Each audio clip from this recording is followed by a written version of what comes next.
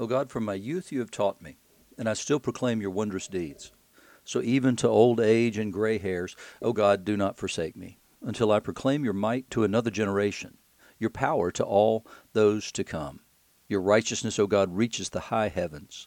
You who have done great things, O God, who is like you? You who have made me see many troubles and calamities will revive me again. From the depths of the earth you will bring me up again.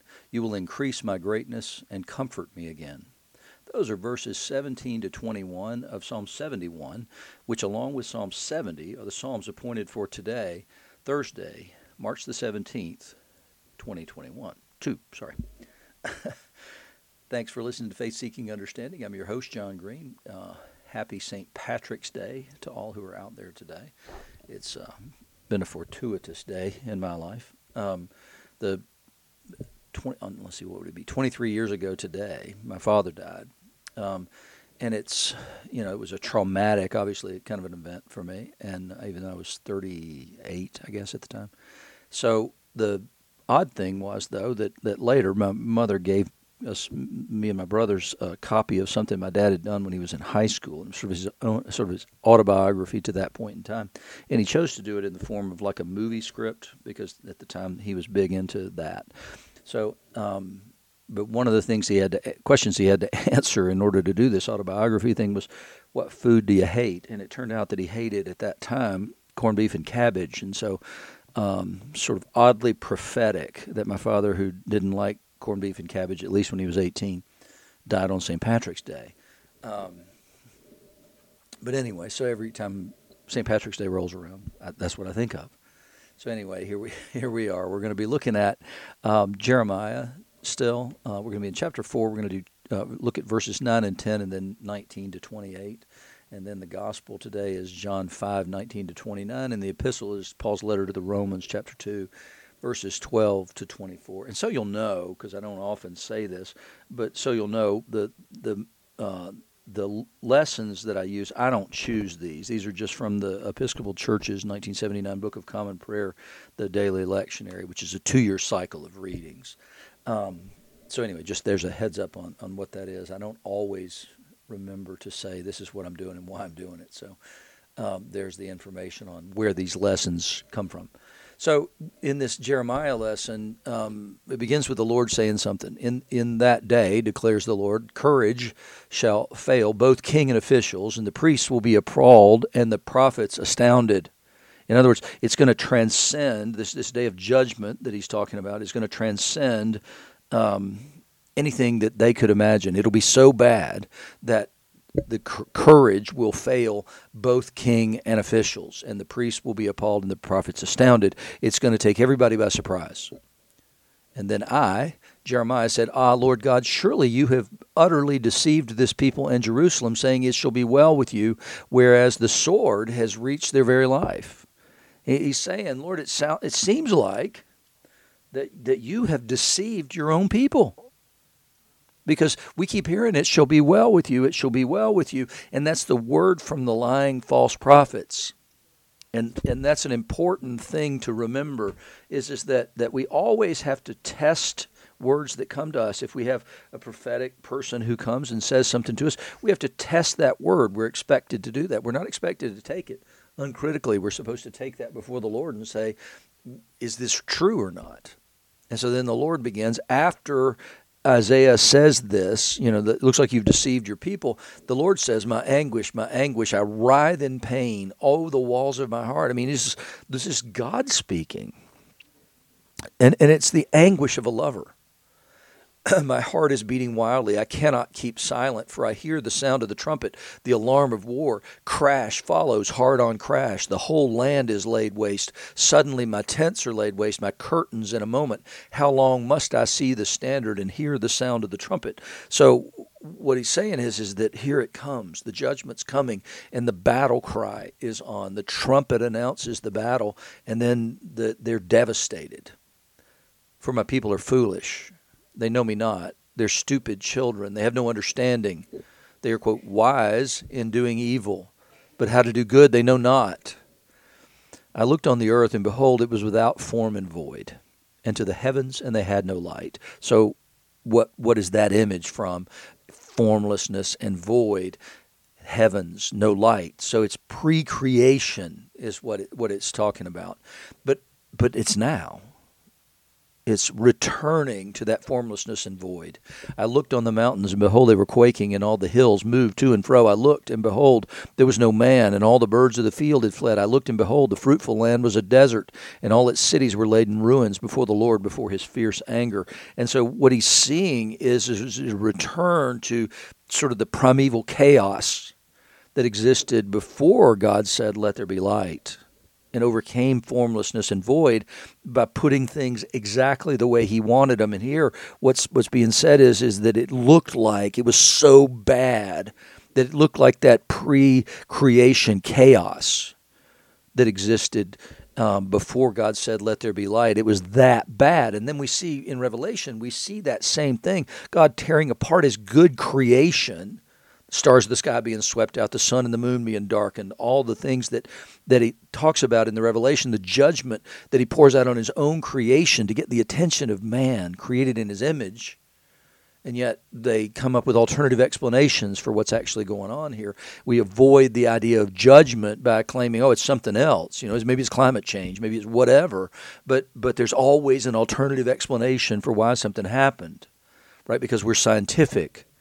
So what Revelation and here in Jeremiah, what we get is this sort of a return to the chaos of what was prior to creation. And then in Revelation we see the new heavens and the new earth come down. He says, "For thus says the Lord, quote, the whole land shall be a desolation, yet I will not make a full end.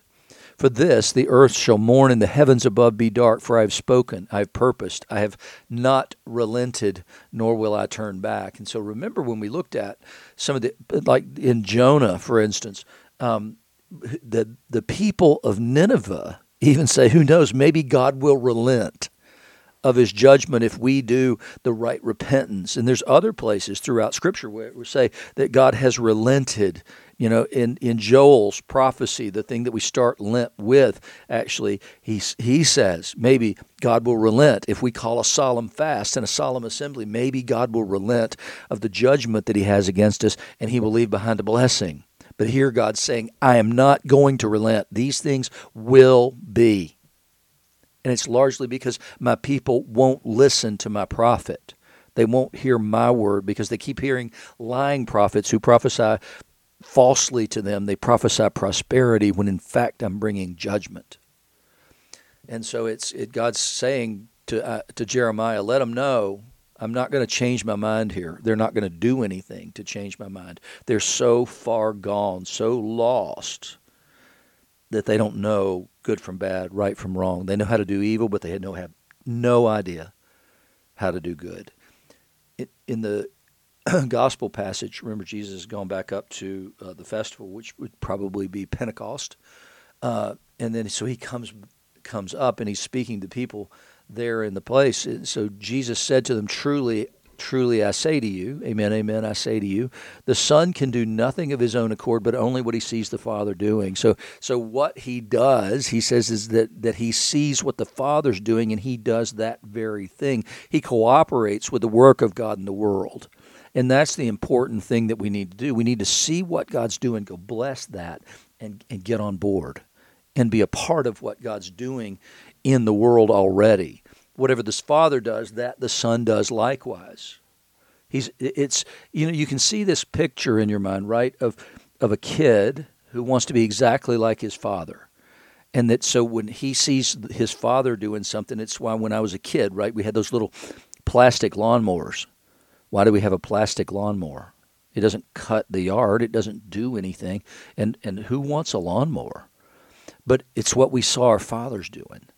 And so because we saw our fathers doing that, we needed our own little lawnmower to do this with. And that's the image that Jesus has given us here is that he sees the Father, observes the Father, keeps his eyes on the Father, and then goes and does what the Father is doing. For the Father loves the Son and shows him all that he himself is doing. And greater works than these will he show him so that you may marvel. That's an interesting idea. Why is it that he's going to do these things? Why is it that he is going to do these signs? It's so that the people may marvel. They'll have no excuse because they've never seen these kinds of things before, and so they've got to come up with a judgment about what's going on. And so what we see later is that they will marvel, but then they will, because they've predetermined that Jesus is not the Messiah, then they're going to ascribe these works to Beelzebub, the things that he's doing. For as the Father raises the dead and gives them life, so also the Son gives life to whom he will. For the Father judges no one, but has given all judgment to the Son, that all may honor the Son just as they honor the Father. And those two things go together. As the Father raises the dead and gives them life, so the Son gives life to whom he will. And so then judgment is given to the Son. So those two things are related. Those two concepts are, he heals and gives life to those he will. So it's completely within his discretion. But what it's also saying is that judgment has been given to them, to him, that all may honor the Son just as they honor the Father. In other words, when he does the things that he does, whenever he gives life to people, it's not without reason. It's not indiscriminately that he does this. No, what it says is that he's making a judgment and then carrying out that judgment. And that judgment can be, that's somebody I want to bless. That's somebody I want to give life to. Whoever does not honor the Son does not honor the Father who sent him.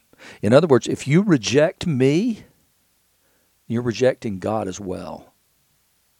I mean, it's a powerful statement and it's a powerful claim, and you can understand why somebody gets crucified for making statements like this. Whoever does not honor the Son does not honor the Father who sent him. Truly, truly, I say to you, whoever hears my word and believes him who sent me has eternal life. He does not come into judgment, but he's passed from death to life. That's a powerful statement. I mean, if you think that Jesus is not making claims to be in the Messiah, to not be in the incarnate Son of God, then you're not paying very close attention.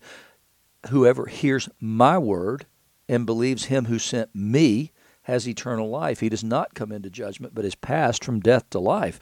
I don't think you could make a bigger claim than that. I think it's absolutely impossible, in fact, to make a bigger claim than Jesus makes right there. And then he says, Amen, amen, I say to you, an hour is coming and is now here when the dead will hear the voice of the Son of God, and those who hear will live. And witness that in the raising of Lazarus from the dead. And also a couple of other people, the centurion's daughter, and then the synagogue official's child. For as the Father has life in himself, so he has granted the Son also, and the widow of Nain too, by the way, her son. For as the Father has life in himself, so he has granted the Son to have life in himself. So he has control of life. It's a different kind of life that the Father has, but the Son has that same life. That's how we get to the words that we say in the Creed about homoousios, of the same substance. So that's this. That's this life in himself, and it's a life that never ends. It's perpetual. And he has given him authority to execute justice because he is the Son of Man. Do not marvel at this, for an hour is coming when all who are in the tombs will hear his voice and come out, those who have done good to the resurrection of life, and those who have done evil to the resurrection of judgment. And so the time is coming when that judgment will happen. And so which side are we going to be on? Are we going to be on the side of life, or are we going to be on the side of judgment and death? In the epistle, Paul tells us how we go from one place to another and what it looks like. He says, all have sinned and without the law will perish without the law. That's Gentiles.